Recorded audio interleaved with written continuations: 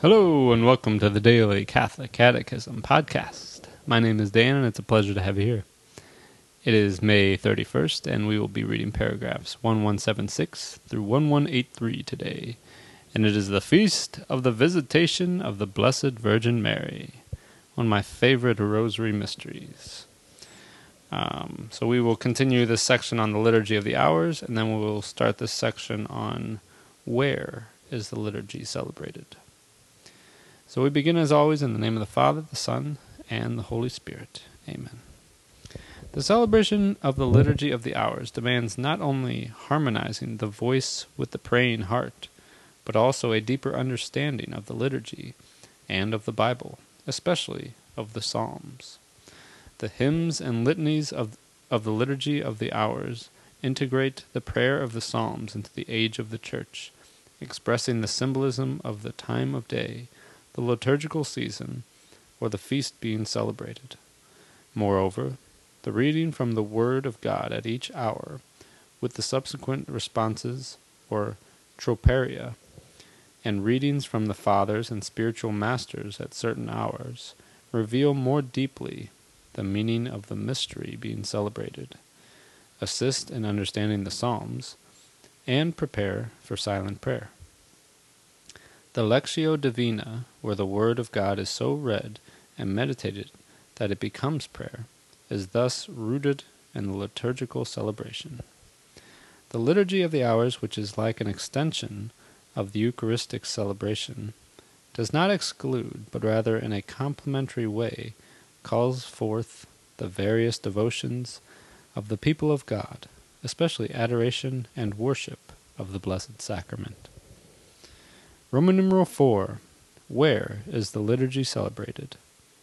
The worship in spirit and in truth of the New Covenant is not tied exclusively to any one place.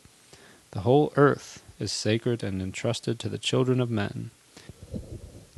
What matters above all is that when the faithful assemble in the same place, they are the living stones gathered to be built into a spiritual house, for the body of the risen Christ is the spiritual temple from which the source of living water springs forth.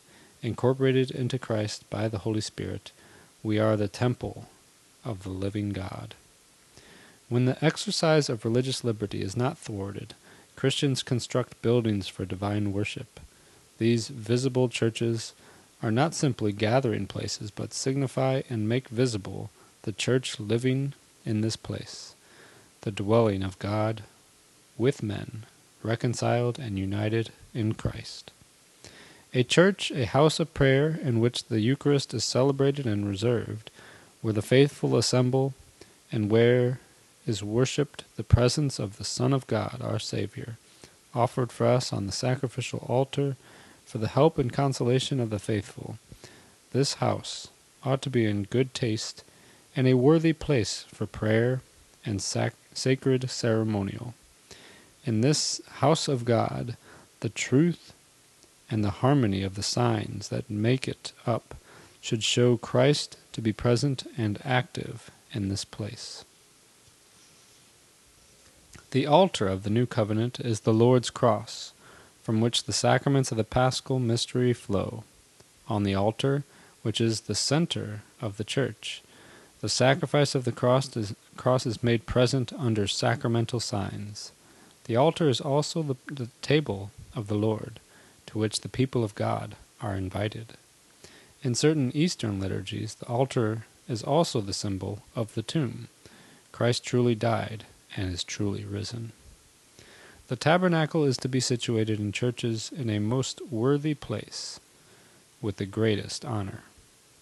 The dignity, placing, and security of the Eucharistic tabernacle should foster adoration before the Lord, really present in the Blessed Sacrament of the altar.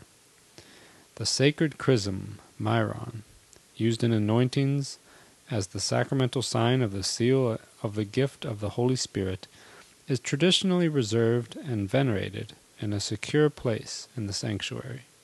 The oil of catechumens and the oil of the sick may also be placed there. Thus ends our reading today from the Catechism of the Catholic Church. The website is dailycatholiccatechism.com, and you can email me at dailycatholiccatechism@gmail.com. And we have completed the 5th month of the Daily Catholic Catechism podcast. So thank you all so much for all your devotion and just being there and listening to the podcast. As it is the end of the month, I've been doing this each time. I come to you with my hat in my hand, so to speak. Ask you to see if you could go over to iTunes and give me a good review or a star rating. And also just share the podcast with your friends. Anybody who may not know the whole truth of the Catholic Church. If you could share it with catechists or anybody who helps to spread the faith. It's a very simple daily devotion and a way to read the catechism in community. So just share it with anybody that you like. It's free and easy to download. Yeah, that's about it. Thank you so much. God bless you all, and may these teachings handed down by the apostles of Christ strengthen your faith and lead you to everlasting life. Amen.